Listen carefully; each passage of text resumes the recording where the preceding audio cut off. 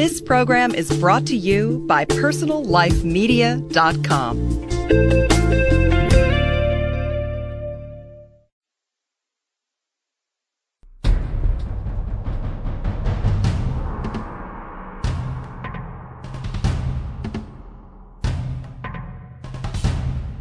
Hi, welcome back. This is Adam Gilad, host of The Fearless Lover, here on Personal Life Media. This is the place where every week we seek to discover how different spiritual traditions, writers, and teachers have figured out how best to express love on a day-to-day, even moment-by-moment basis. Because really, at the heart of things, who doesn't really want to do that?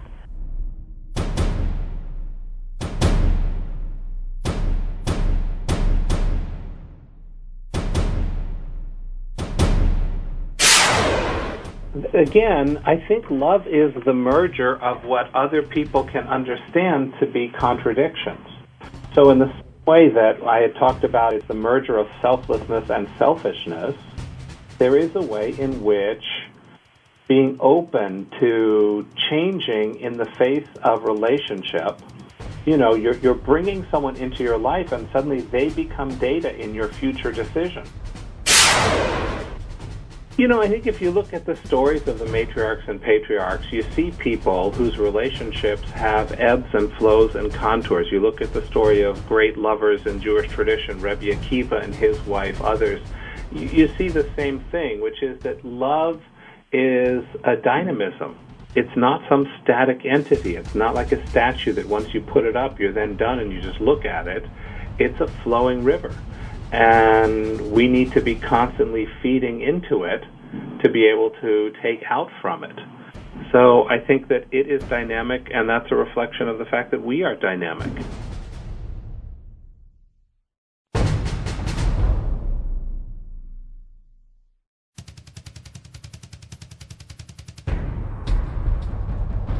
Our guest today is Rabbi Bradley Artson, who's Vice President and Dean of the Ziegler School of Rabbinic Studies at the American Jewish University here in Los Angeles, lecturer in philosophy, and just a very well-known leader in American Jewish circles and beyond, a very popular, thoughtful rabbi and leader. So, Rabbi Artson, first of all, welcome. Thank you. Nice to be with you.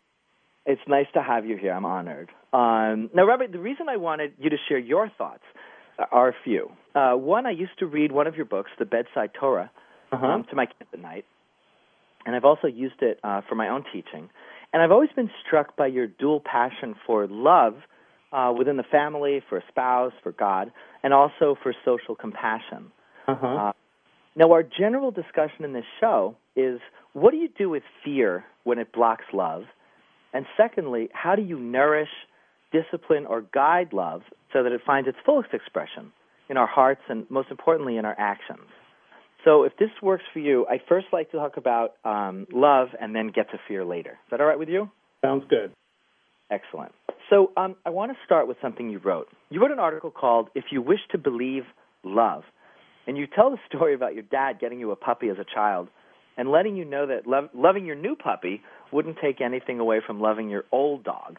And what you wrote is that you got there sort of your first inkling that, as you said, love is never displaced by additional love. It's enhanced because all our different loves are expressions of the one embracing love. Yeah. What do you have to say about that? How does that tie into our divine love, intimate love? Ultimately, I think the mystics are right that we're all connected to a oneness that's beyond our senses to perceive. And that oneness of which we are an expression, of which we are a part, taps us into each other on a very deep level. And love is the way we do that. Love is the emotion that goes along with you and I connecting, or you and I and your listeners, or I and my wife or my children. And I think part of what holds us back is the sense that it's a finite amount, that if we pour out too much of it, we'll run out. So what I learned from my father at that early age is that love is not a limited substance, that it's infinite in your heart and that you can tap into it endlessly if you're willing to enter that place of just bountiful love. That's a really interesting, when you said love is infinite, you kind of hear that as a sort of theoretical kind of thing. Sure, love is infinite, God's love is infinite, and a lot of that often feels very abstract. But what you're saying is that love is something you can generate from inside continually, infinitely. Is that what you're saying? It's never abstract. There is no such thing as love as an abstraction. There's only particular manifestations of love. Love erupts in the concrete. So you can't love people in theory if you don't love individual people. And for me, what life is all about is about concretizing that love in ever new expressions.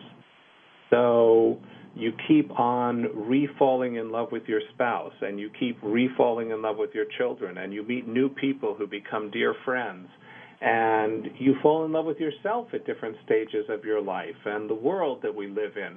I think it's a constant process of augmenting love, in which the memories of our loves past feed into our present loves and make it possible to love more boldly. Yeah, I couldn't agree more. You've hit something I've written about and talk about incessantly, which is that you don't get married, you really remarry every day. Is that something that comes out of Jewish tradition, or is that something that you've sort of developed from Jewish tradition? I think if you look at the stories of the matriarchs and patriarchs, you see people whose relationships have ebbs and flows and contours. You look at the story of great lovers in Jewish tradition, Rabbi Akiva and his wife, others. You see the same thing, which is that love is a dynamism. It's not some static entity. It's not like a statue that once you put it up, you're then done and you just look at it. It's a flowing river. And we need to be constantly feeding into it to be able to take out from it. So I think that it is dynamic, and that's a reflection of the fact that we are dynamic.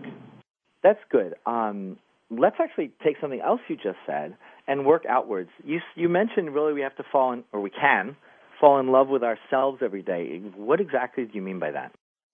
Well, I think in the same way that we meet other people and process them and get to know them, there's a way in which we do that with ourselves.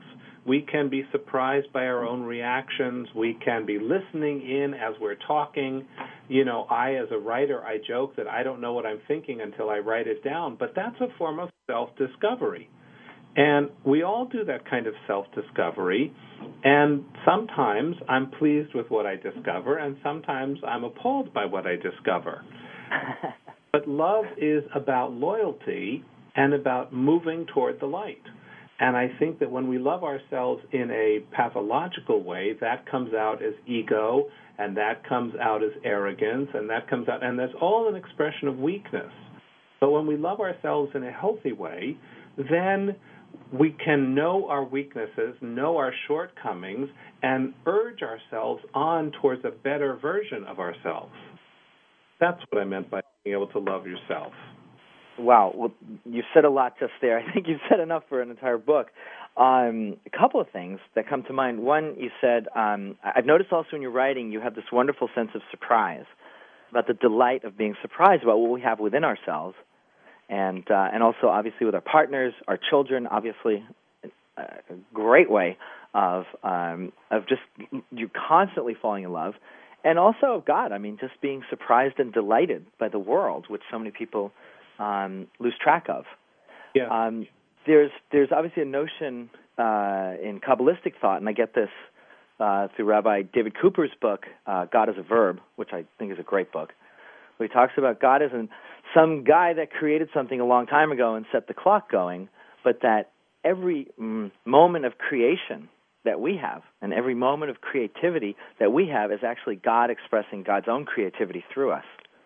Sure. I think that lots of people, starting with Alfred North Whitehead and others, have recognized that thinking of God through the metaphor of a dynamic process is truer to the biblical tradition, truer to the rabbinic understanding than that kind of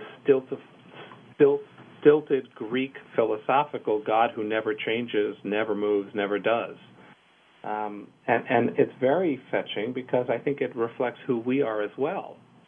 I think that dynamism is a reflection of the world and of the divine and of us.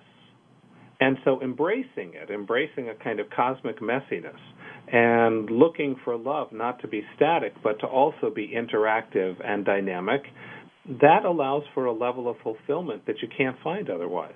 I love that. So what you're saying is, if I get you right, that love as a process is practical but not programmatic. You have to tell me what that means. Okay, what I'm getting is that there's this element of surprise and creativity that you're talking about. In other words, many people, they want to figure out, how can I love my wife? How can I love my girlfriend? How can I love my kids? How can I love my friends? How can I love myself better every day? How do I do that? And so people look for an answer. They look for a book. They look for a program. They look for rules. And what you're saying is that I love your expression, cosmic messiness. So there's almost a kind of self-acceptance or self-forgiveness, I'm hearing, as part of the process of really learning how to love. Yeah. Exactly. There's a process, and I also think that they're all interconnected. So there's no single place that everyone has to start.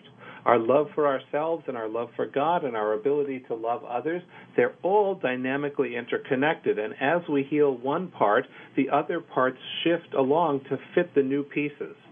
So it really is about just being bold enough to start to heal.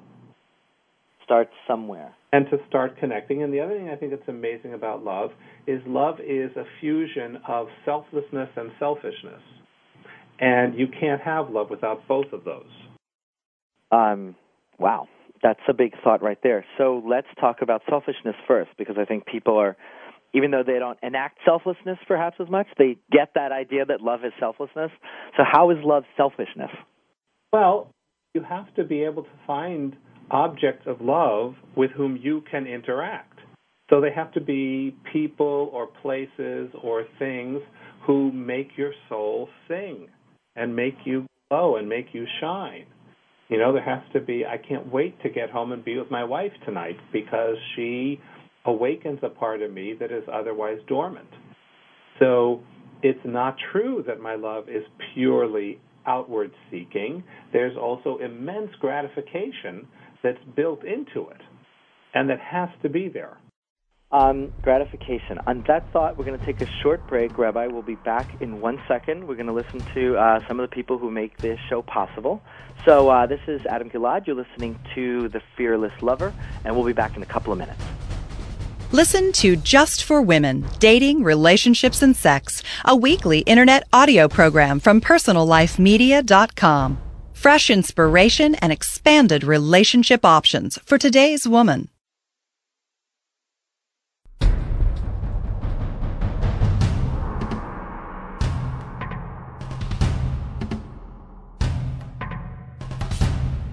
Welcome back to The Fearless Lover, the spiritual foundations of present, boundless, and enduring love.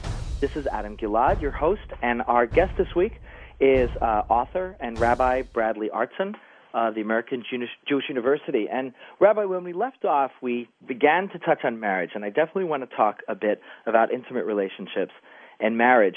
You wrote something fascinating about marriage, and it comes back to, again, the sense of surprise, which I find is a theme in your writings.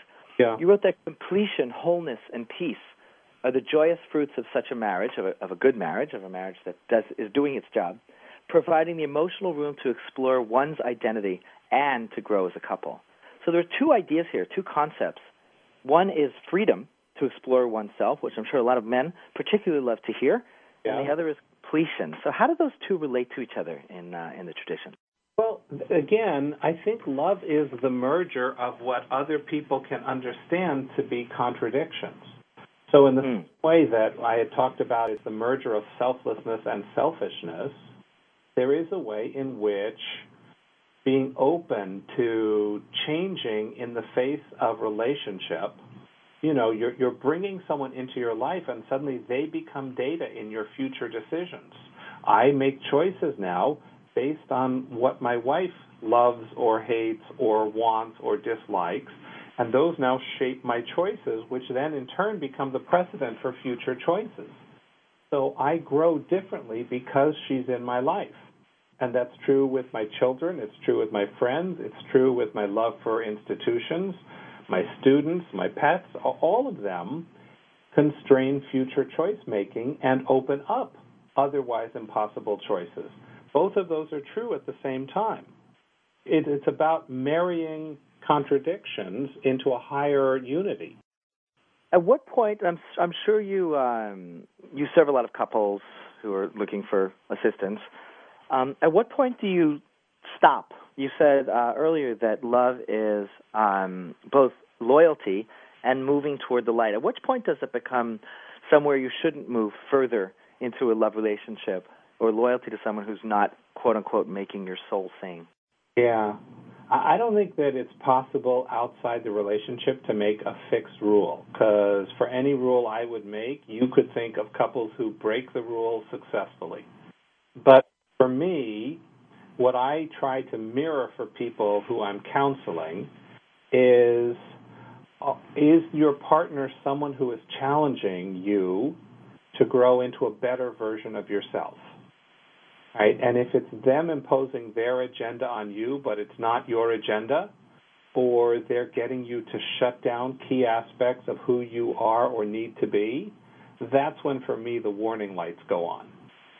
Right? And again, everyone's got to make that subjective call all the time, because we do have to accommodate our partner's choices. It's not always about our best interest. But if it's consistently having to shut down your better self, then I don't think that's what love is about. Good. Okay. You wrote that just knowing that it's possible to trust a spouse who is helping us become our better selves, just knowing that it's possible to love and trust one person really strengthens our ability to love and trust God, the universe, others. Yes, I think that's true. I think that because we know all the world through the faculty of love. Right? Love is dynamic, love is interactive. It's how we let the world in. So no surprise, it's how we let in lovers who are human, and it's how we let in the lover who is divine. Yes. Okay, which brings us to fear, because I love this statement. Sometimes you say something and it just sets off so many bells in my head. You said love is the way we let the world in. And I've never heard that formulation, and it's very beautiful. And so immediately I started thinking, well, what blocks that? And the first thing that comes to mind is fear. Sure. Is that how you see it, or do you see other things at work? No, I think it's absolutely fear, and fear, I think, comes in a couple different manifestations. We're afraid that we're unworthy.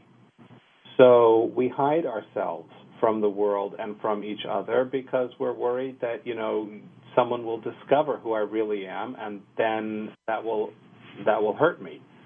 I think we're afraid of what we will discover in each other and the world. And so we approach with our dukes up and in a guarded way. And it becomes self-fulfilling. If we're excessively guarded about ourselves and we're excessively guarded about each other, then the fear produces that which we're most afraid of. And I think that happens a lot too. And then the final thing is, I think that people are just scared by nature to merge. I think it's frightening to know that you will, once you enter into this relationship, a person who has a baby, you won't be the same person once you've had that baby as you were before having the baby. I remember the moment my twins were born, this tidal wave of love hitting me, and I felt like I was on the beach getting knocked over by these little creatures I had never met before, and my life has never been the same, and I am not the same. So yes. I think it's terrifying to have to face the reality that we aren't in the driver's seats of our own identity. I mean, I remember finding new fears, like for flying. I never really cared about flying, but as soon as I had a baby, suddenly when I got on the airplane, I was trembling. Sure. The consequences are much greater all of a sudden. So, Rabbi, it's interesting. You talk about self-worth and how people are afraid that they'll be discovered that they're not self-worthy, and this kind of brings us back to earlier in our discussion. We were talking about self-forgiveness. What kind of general guidelines do you give when you sense that it's people's sense of fear of being discovered as not being worthy? How do you help people along? What kind of practical advice would you give? Well, I have two kind of philosophical observations and then some practical. The philosophical observation is almost everyone I know, me included, feels guilty about things we shouldn't feel guilty about and doesn't feel guilty about the things we should. Okay.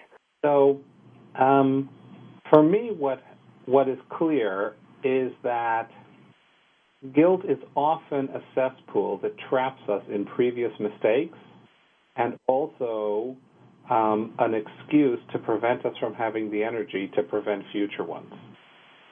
And I urge people to let it go. Not let it go in the shallow sense of, I'm perfect as I am and I don't need to change, but in the sense that I'm strong enough and great enough that I can learn from people's criticisms and I can do a better job in the future. I'm not trapped by my past. And what I try to tell people is that that's the fundamental teaching of Judaism. We are not trapped by our past. We are free to choose a different path. And wow. to have as the basic stories of our tradition that God created a universe without needing to, without having to, that God created a universe as a way of manifesting love that's unearned. And then God follows up on that by becoming a liberator. So God creates us out of love and sets us free out of love. And that should set our life agenda. Right? So being able to then say, I can choose to not replicate the mistakes that I've made in the past or the mistakes that have been handed to me. I can do differently. That, to me, is the essential empowerment that religion in general and Judaism in particular offer. It's funny. I don't think a lot of people, I'm speaking for, I imagine, are many listeners who aren't familiar with Jewish tradition, they don't think of Judaism as a path of liberation. Certainly, when you said that, it starts with Abraham, who is sent. God says, get up and go on a journey to a place. I'm not even going to tell you what it is. Right. Right? And so he's like, all right, I'm ready to start anew. I'm going to head out anew. And then, obviously, the liberation from Egypt. But I think a lot of people, when they think about Jewish tradition, they think just the opposite, that it's a religion of rules and not a religion of or a tradition of liberation. Sure, but from the outside, it looks like rules, right? Whereas from the inside, it looks like love. You can't have love without rules, right? Because all rules are is the expression of the needs you have of your beloved. And if you don't express your needs to your beloved, it's not really love. So you look at any intimate relationship, and there'll be a whole host of expectations, some verbalized, some not, that to an outsider look arbitrary. Of course they're arbitrary. But you can't have intimate love without extensive expectations. Interesting. What you're saying actually makes me think of a lot of how people look at marriage from the outside, and they look at a lot of marriages, and they're not really as loving as one would hope they are. That may be true, but I think that's in part because it's very hard to have the energy to sustain a relationship while you're working, raising kids, living in society. It's exhausting. And I also think most people, when they reach the level of their relationship where they're going to have to put in serious work to get to a higher level, so we have confused love with the first blush of pitter-pattering heart. And the minute that first stage subsides, I think we've created a culture of abandonment where we just kind of mutually walk away instead of staying in there and working through to the next layer of love, which is much deeper. I'd love for you to say something. I'd love for you to tie this all together and say something about how that is a kind of liberation. Well, imagine a world in which you don't have to hide who you are. Imagine a world in which you can be known truly and still be accepted.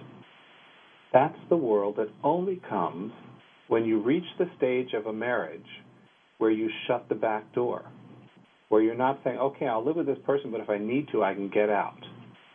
So long as you say that, even if you got the wedding ring on, you're not really married. The marriage starts when you say, no matter what, this is it. I'm here for the duration. But then you're with someone who you can't hide from because they know you too well. They know your ruses. They know your weaknesses. They know your idiosyncrasies. And to be able to then, within that self-awareness and mutual awareness, create a safe place, that's what freedom is. Right? And ultimately, that's what God beckons us with as well, is to be truly known and yet still loved. Fully accepted, fully known, and truly loved wholeheartedly at the same time. Yeah. If that's not liberation, then I don't know what liberation is. It sounds like a good working definition to me. Let me ask you one final question, because I think Jewish tradition has an interesting perspective on this. Part of this series, The Fearless Lover, is learning practical ways to bring out love so that we can express love more fully. And the other part is learning how to sort of dissipate fear so that it doesn't hold us back from love. But in Jewish tradition, there's two concepts of sort of how to relate to God, really. One is Ahavat Hashem, which is the love of God, and the other is Yirat Shamayim. Yeah, and that's the fear of God in a sense. So rather than talking only about dissipating fear, how do you see using our natural fears as a way of enhancing love rather than something just to dissipate, something as a tool? I'm very glad you asked that question, because I think that Yirah is a lost art. Right? The tradition teaches that there are two kinds of Yirah. There's the lower fear and there's the higher fear. The lower fear is the fear of consequences. So I'm going to do God's commandments because I'm scared of getting punished. I'm going to buy my wife a birthday present because I don't want her to be glaring at me for a month. Right? That is an unworthy kind of fear and crippling. It's a manifestation of sickness. It's not a positive virtue. And when we talk about Yirat Hashem, fear of God, we do not mean that. It's not about fear of what the consequences are. The higher Yirah is the Yirah of wonder, the Yirah of awe. It's of being aware of God's incommensurate greatness and the miracle of being able to participate in that greatness. Right? So the greatest example of that are the midwives, Shiphrah and Puah, in the book of Exodus, who stand up against Pharaoh because of their Yirah. Right? And what's interesting is it's very clearly dichotomized. Their fear of Pharaoh is merely the fear of consequences. But it's displaced by their higher fear, which is their wonder at the God of Israel as liberator. So when we talk about fear, I don't mean that lower crippling kind of, gee, I'm doing this because of a quid pro quo. I'm talking about wonder and awe and marvel, and that displaces the lower fear. And what is that fear? Is that a fear? I'm a little. Just want to clarify this. Is that a fear of not participating in the awe? I'm trying to relate fear and awe here exactly, because I know in Hebrew they're the same word. They are the same word, and we use fear to mean both, and Hebrew uses yirah to mean both. Right? So again, I'm trying to distinguish it that the higher yirah is marvel and wonder and awe. Immanuel Kant talks about looking at the starry skies. Right? It's what happens when you look out at night and you see all those array of stars and you're just dumbstruck by the vastness and the miracle of the universe. Right? That's what I'm talking about as yirah. Right? So when you think about the power that it takes to create this living, pulsing cosmos, and that is capable of creating a world in which 15 billion years pass and consciousness erupts like a flower at the tip of a branch. What an amazing, remarkable thing, and staggering that we are the beneficiaries of that consciousness. That's what I mean by yirah. So there's a great humbling, it sounds like. There's a positive humbling. Of course. In what you're talking about. And I'm wondering, we can conclude with this and really bring it all together, because it strikes me in my own personal life that when you really are humbled, or you allow yourself to be humbled by the beauty and the consciousness and the ability to love of, say, your partner, that creates a very deep love. Right, and the problem in our culture is the only kind of humbling we know and talk about is being a doormat. Right, so we think the alternatives are assertion or doormat. And what Judaism holds out, what spiritual attention holds out, is a different path in which humility and greatness come together, in which selflessness and selfishness come together. There's a higher unity of which they are both an expression.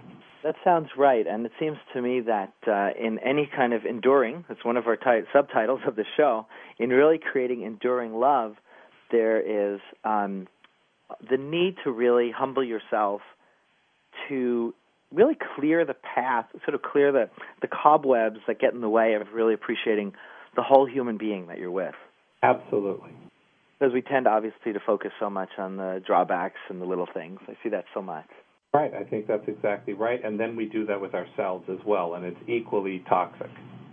And it's important, I think, to go right back to that 15 billion years, and obviously religious people would see connecting your spouse or yourself to God and sort of humbling yourself before yourself as a flower of consciousness. I love that expression too. To find a little humility, self-forgiveness, and just deep appreciation. And that kind of brings you back to center. Right. It brings you back to the ability to love more clearly. Absolutely. Beautiful. Rabbi, I want to thank you so much. I know how busy you are, and I want to thank you for your time today. My pleasure. If people want to read more of what you write and know more about you, how would they find you? The easiest way to do that is to go to my website, www.bradartson.com, Artson. Okay, thank you so much, Rabbi. For other fascinating programs exploring spirit, intimacy, depths of living, please visit www.personallifemedia.com. And to learn more about loving fearlessly and how to apply that in attracting and creating love day by day, please go to thefearlesslover.com and write me there or at fearless@personallifemedia.com. Once again, Rabbi Artson, thank you so much. My pleasure. And to everyone out there, I'll see you next week. And remember, just love. Find more great shows like this on personallifemedia.com.